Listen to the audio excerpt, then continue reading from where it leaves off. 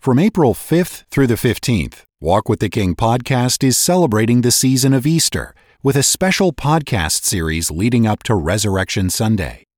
Tune in for hand-picked Easter-themed broadcasts every weekday and special weekend broadcasts on Palm and Easter Sunday. Thank you for your support, and thank you for listening. Well, good morning, friends. It's nice to be back home again. How have you been, and how did you get along without me?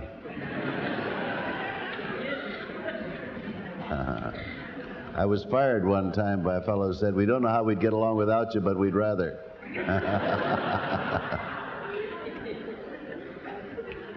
Well, I'm singing bass this morning, but if you can stand it, I can. You remember the man who said, "My face, I don't mind it, for I am behind it." It's the man out in front gets the jar. So, if you don't mind, we'll go ahead and preach the Word of God with whatever voice we have left after the flu bug chewed on it. Now you're here in church this morning. This is Palm Sunday morning. It's a very special time. And I have to remind you that God didn't bring you here just to sit and sing yourself into sanctified senility, just to have a good religious feeling about things and then go on out and live the same old life. This can be for somebody here a turning point in your life. It can be a time when you turn over to the Lord Jesus Christ, the running of your life and the making of your decisions, the healing of your hurts, the cleansing of your sins. You can, in other words, be born again this morning. What a glorious possibility. And for those of you who know our blessed Lord, some of you struggling with decisions, some of you discouraged, some of you have been ill, just barely made it to church this morning.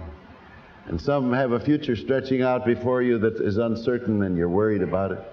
You didn't park your worries at the door when you came in, did you? They're still there.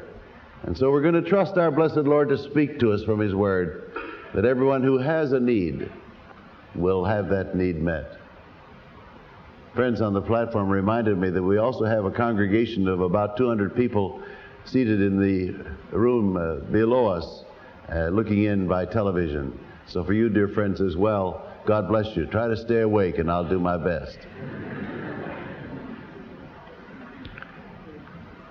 Before I read the Word, let's bow in prayer, shall we? Abba, Father, all things are possible unto Thee, and we now bring the package of our need and heart hunger. We long for Thee to work and walk among us. We welcome Thee, blessed Holy Spirit of God, to speak to us clearly, to convict us of our sinfulness, to lead us to the Savior, to the throne of grace where we obtain mercy and find grace to help in time of need. Oh, Father God, there is nothing that can be said or done that has any eternal value unless Thou by Thy Holy Spirit dost energize it with divine power. And therefore we pray that people today may be conscious of God's voice speaking to us. And this we ask in the name of the Lord Jesus Christ. Amen. We've already read the story of the triumphal entry as from Mark and Matthew.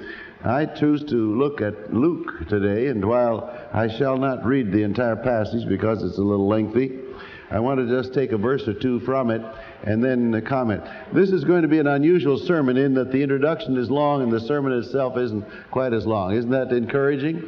When I'm through with the introduction, you know that it won't be long till the benediction and you can get ready. All right. Our Lord Jesus said to His disciples, "Go to the village over against you, in which at your entering you shall find a colt tied, whereon yet never man sat. Loose him, and bring him hither. And if any man ask you, Why do you loose him? Thus shall ye say unto him, Because the Lord hath need of him. And they that were sent went their way, and found even as He had said unto them. And as they were loosing the colt, the owner said, Why loose ye the colt? And they said, The Lord hath need of him. And they brought him to Jesus, and they cast their garments on the colt, set Jesus thereon, and as he went, they spread their clothes in the way, and they praised God with a loud voice for all the mighty works they had seen. Blessed be the King, and so on. Now, over to the 41st verse. When he was come near, he beheld the city, and wept over it. That word wept is a verb that means wailed out loud. He just broke him up. He wailed out loud over it and saying, if thou hadst known, even thou, at least in this thy day, the things which belong unto thy peace, but now they are hid from thine eyes. There you have the basis of the scripture that we want to look at. And as I said, I have a few observations about this scripture that I want to pass on to you by way of introduction. First thing is, Jesus always knows what he's doing ahead of time. He said, you go, you'll find, you do this, and that will happen. Jesus knows what he's doing. You apply that to your life, brother, sister, and you'll have the source of great peace and confidence. You really can't tell what's going to happen any given day, can you? I stopped for a cup of coffee at the little cafe next door there in the hotel. And I greeted the lady who was having some difficulty making change for a dozen impatient customers and all of that. And when she finally got around to me, I said, boy, they're killing you this morning, aren't they? She said, yes, this day started wrong and everything's been going wrong since. Well, I said, I hope it'll be better. And I reminded her of the man who said, cheer up, things could be worse. And I cheered up and they got worse. You don't really know what's going to happen in any given day. Things have a way of going wrong, don't they? The best laid plans of mice and men oft go astray. But if you know the Lord Jesus Christ, my dear friend, you're in the hands of one who already knows what he's doing. I was arguing with my boss one time when I worked on a particular job, and I said, I can't understand why it has to be done this way. He looked me right in the eye and he says, because I know more about it than you and I know what I'm doing. Now get going. That settled that. Our Lord Jesus, I think, would speak to us gently and say, my child, I know what I'm doing. Trust me. You see, that takes not only the uncertainty, it takes the stress out of life when you turn things over to Him. That's why I used to tell the students at the college, pray your way through the day. Pray when you wake up. Pray before you greet your roommate with a loving snarl. Pray before you enter the first class. Pray before you enter a conversation. Pray before you go on a date. Pray before you answer the phone. You don't know who it is. Pray before you open a letter. You don't know if it's a check or a bill or whatever. There is a difference. They'll find that out soon. Pray your way through the day. Why? Because Jesus is already there. He's the God who is there. He's already turned the corner, hasn't He? Oh, yes, He knows. Hallelujah. It's great. He says, you go, you'll find, and you do that, and it'll happen. Form the habit of consulting your blessed Lord as you start the day. Wait at headquarters for your marching orders until your own heart is warm and tender with love to Him, and He's given you an idea of what He wants you to do in any given day. Second, when in the divine economy, it is a fact that God needs you. Now, in another sense, He doesn't. He said, silver and gold is mine and the cattle upon 1,000 hills. If I were hungry, I wouldn't tell you. That's what He says through the psalmist. But you look at it a different way through the eyes of the Lord Jesus, and you hear these blessed words, the Lord hath need of him. And in divine grace, God has decided to tie Himself to your potential. He has decided to use you to do His work. The Lord hath need of him. It is a fact that there are some people you can reach that no one else could. There are some people who listen to you that wouldn't listen to anyone else. There's somebody who tries to fix her hair just like you do, lady. There's somebody who tries to walk or tie his tie or choose the cut of his clothes just like you do, mister. You have a following, whether or not you know it. And you have access, therefore, to those lives, and God wants to work through you. He needs you to do something in the lives of people to whom He has given you access. You follow that? There is somebody who will only be reached if you model the Lord Jesus in your life before that person. The Lord hath need of him. You get that concept, and it will make you want to yield yourself to God every hour of every day so that you can become available to Him. Through many years of the past, I had a precious friend named Ben Weiss. He was principal of one of the largest high schools in Los Angeles for many years. And before and then after his retirement from the teaching profession, he headed up a Christian Teachers Association, which has grown happily and has as its main thrust the fact that teaching in public schools, you still can have a beautiful Christian testimony and be effective for your Lord. But his joy was to lead people to Christ. In the first Billy Graham crusade in Los Angeles back in 1949, when they had the big tent put up down there in the center of the town, Ben Weiss was the head counselor. Wonderful man of God. I always looked him up when I went to L.A., had breakfast with him, brought my notebook because he always taught me something. He told me this story. His wife had passed away, and he was a lonely man, but he battled that loneliness by working harder at his school job and then by looking for people whom he could lead to the Lord. On a given day, it was along about 4:30 or 5 o'clock, and he was finishing up his work at his desk. He bowed his head. He said, "Lord, where shall I go to eat supper?" And he thought of all the different restaurants that he knew about. There was one that had very good food, but there was always a waiting line. And he said, "I don't want to go there. I don't want to stand in line." There were others that didn't quite appeal to him, and he kept praying, "Lord, where do you want me to eat dinner?" Again and again the thought came back, go to that particular place that had the waiting line. And he said, "All right, Lord." And he said, "Please give me a parking space." So he drove over to this particular restaurant and found that there was a parking space right in front of the restaurant. Well, he said, "Thank you, Lord." Parked his ancient Chrysler in front of the restaurant, walked on in, found the big line, stood at the end of the line. Just then the hostess came out and said, "Is there a gentleman here that wouldn't mind sharing a table with another gentleman who's already begun his meal?" Ben said, "All right, I don't mind." And so he was immediately ushered in and sat down opposite a man who was already started with his meal. Well, they made small talk and got acquainted, and suddenly this other man looked up at Ben Weiss and said, "I've been walking the streets of the city all day trying to get up enough courage to kill myself." He said, "I am so discouraged and my life is such a mess, and I don't know how to get to God, and I've been trying somehow to get enough courage to kill myself." Well, Ben responded with the gospel of the Lord Jesus Christ.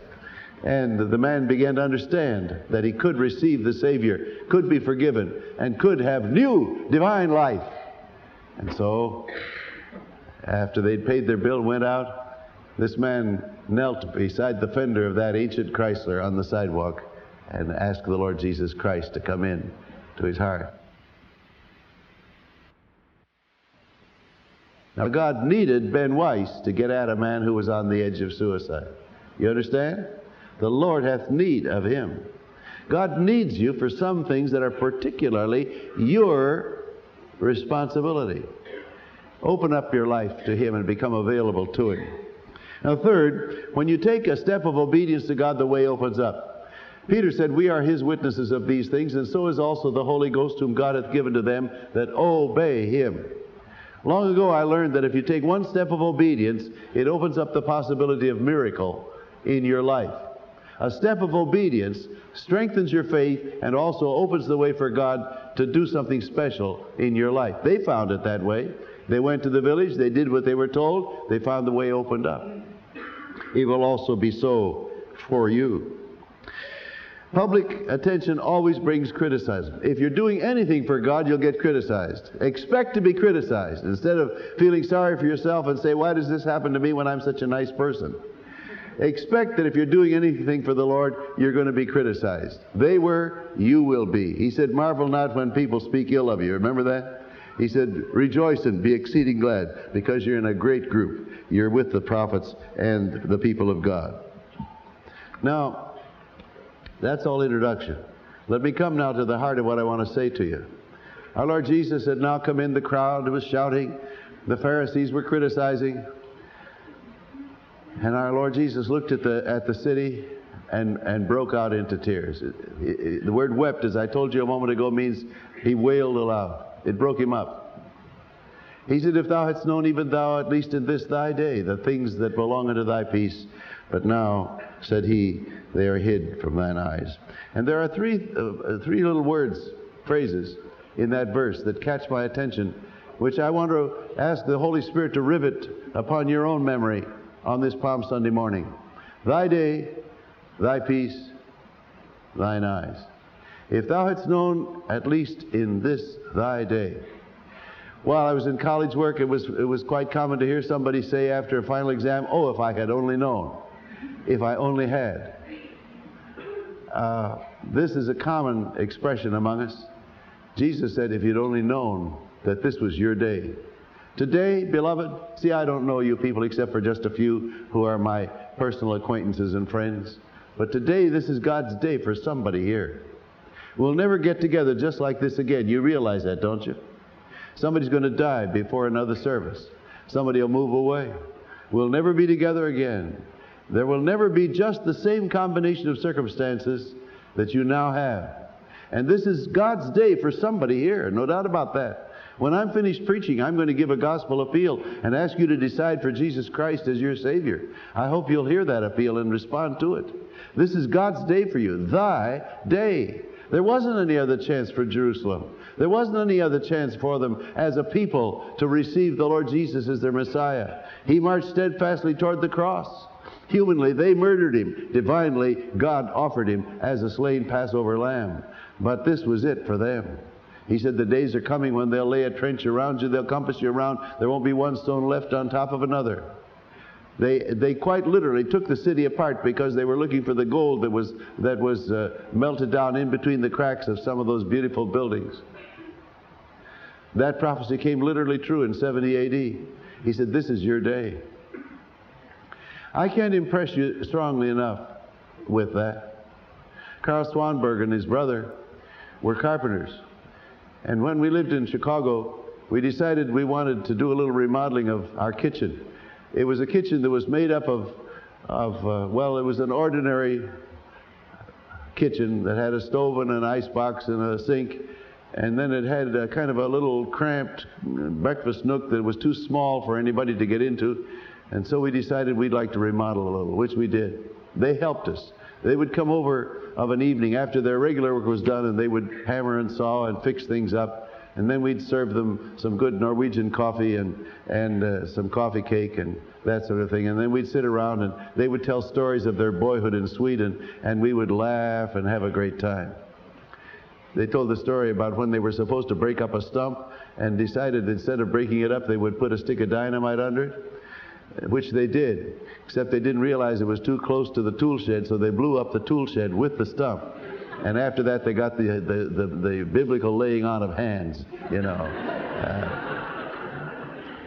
But after the laughing was over and after the coffee was over, I would look at this one brother and I would say, you know, you ought to become a Christian. He would always laugh and say, I'll have my 11th hour. I'll have my 11th hour. I'll take care of it. I'll have my 11th hour. Well, I went on a preaching trip over to Michigan somewhere and came back late Sunday night. That was in the days when we used Midway Airport. My dear wife, Corrine, was waiting for me there. I got off the plane and went on out. There she was. I greeted her, and I could see something was wrong. She said, dear, you want to go over to Swanberg's? I said, Carl's brother died. Well, we went over to the house right away. And there was that strange hush that you always have in a home where death has visited. And people were standing around not knowing what to say. And I went over and loved them a little and prayed for them. And there was one phrase that people used that were standing around. They said, he never had his 11th hour, did he? He never had his 11th hour, did he? And I didn't have the heart to tell them, but the real truth is, yes, he had his 11th hour. He had it last week in my kitchen, but he never knew it. This is your day, somebody here. God is saying, you better get saved. You better repent of your sins. You better get right with God. You better turn the running of your life over to the Lord Jesus Christ. You better stop trying to fake it and get real with the Lord. This is your day. That's what he's saying here. If thou hadst known, even thou, at least in this thy day. And for somebody right here, it's a very serious matter. Say yes to God this morning. And walk out of here knowing that you've been born from above and that the Holy Spirit of God indwells you. And a divine life will be yours instead of a poor, pitiful counterfeit of religion. Thy day. And he says, the things that belong unto thy peace. There's enough here to do a whole Bible conference on the peace of God. Romans 5:1, therefore being justified by faith we have peace with God. The war is over because Jesus died and rose again, and you have the privilege of coming to God and being accepted. And then you have the peace of God that comes through praying about things. Don't worry about anything, but pray about everything, says Paul. In prayer and supplication, let your requests be made known unto God, and the peace of God that passes all understanding shall keep your hearts and minds through Christ Jesus. God's peace that comes when you turn things over to Him. And then there's peace through the Word. Great peace have they that love thy law, and nothing shall offend them. You're operating according to a higher standard. I went with a doctor friend of mine to call on one of his patients. He was a psychiatrist, and I wasn't his patient. I want you to understand that. I was his friend. But he knew I was interested in these things, and so he took me with him to make this call on a boy he'd been treating. Found that the boy had been holed up in a clothes closet wrapped in a sheet for the better part of 3 days. And, you know, you can't let that go on, and so they were going to take him over to the hospital. And so the boy came out, and the doctor greeted him. He said, calling him by name, said, now, I'm very fond of you, and I want to help you, and I'm going to take you to the hospital so that we can treat you properly. And the boy loosed a torrent of invective upon him that would have done credit to a Marine sergeant. I'm fairly sophisticated, but I heard words there that I hadn't really come across yet. And I felt bad for the dear doctor who was getting this all poured out on him. Well, the men in the white coats came in and wrapped him in a straitjacket and took him off to the hospital. And, of course, the postscript to that was he did get better and everything's fine. But on the way back to where I'd parked my car, I said to the doctor, I am so sorry that young man treated you so terribly. I felt so sorry when he was talking to you that way. And he laughed heartily. He said, why, Bob, he said, don't worry about that. I'm very fond of him. He's my patient. I want him to get better. I'm working on getting him better. A lot depends on the point of view, doesn't it? Great peace have they that love thy law. If you're operating according to God's holy word, you're not going to have time to get offended at what goes on, because you got a higher standard and a higher value judgment level. You understand that? The peace that comes through the Word of God. Then there's the peace that comes through keeping your eye on the Lord. Thou wilt keep him in perfect peace whose mind is stayed on thee, because he trusteth in thee. Thy peace. Now he says they're hid from thine eyes. And we come down to the personal experience. The most personal thing you've got is your eyesight. Nobody can see for you.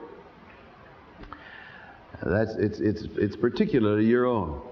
And what God would say to us this morning is that Palm Sunday won't mean a thing with all of the lovely music that God has provided for us here under the inspired leadership of these who provide it. With all of the beauty of a service like this in a sanctuary which for decades has stood for the preaching of the gospel, and you feel comfortable here with the people of God, with all of that, it won't mean a thing unless you yourself have a meeting with Jesus Christ. And I mean that not only for those who as yet have never received Christ, but for all the rest of us who are believers and who may have been on the way for a long time. This Sunday needs to be for every one of us a time when our eyes are open. I used to love it when Pastor would sing with you, open my eyes, Lord, I want to see Jesus. He sang that chorus with you often and often, didn't he? Open my eyes, Lord, I want to see Jesus. Now they are hid from thy eyes. How do you get to a place where you have a new vision of Jesus? Number one, you confess that you need him. Number two, you commit yourself to him in faith. Number three, you become willing to obey what he says to you. The revelation of God's possibilities hinges upon obedience. Many a person would be a victorious Christian except that he or she is unwilling to obey God on some matter. One of my church attendants back in colleges goes back a good ways. And the dear brother's in glory now, so I won't embarrass him by telling his story. He got up in prayer meeting one Wednesday night. He said, I have to tell you what the Lord has done for me. So I said, all right, go on, brother. What is it? He said, you know, I used to deliver ice in this town. And he said, most of my customers would leave a dollar bill by the ice box, and I'd put the ice in, take up the dollar bill, and go on. He said there was one customer that did that, but she had a new dollar bill, and there were two of them stuck together. And I discovered that there were two of them, and I thought, boy, I'm in luck, and I pocketed it and went on. Now, he said, Pastor Cook, I've given my heart to the Lord Jesus recently, and he said, every time I kneel down to pray, that pesky dollar bill comes up before me. He said, I decided I'd do something about it, so I went back to the address and found that the family had moved. And so he had to go over to a town north of there, Itasca or some such town north of where he lived.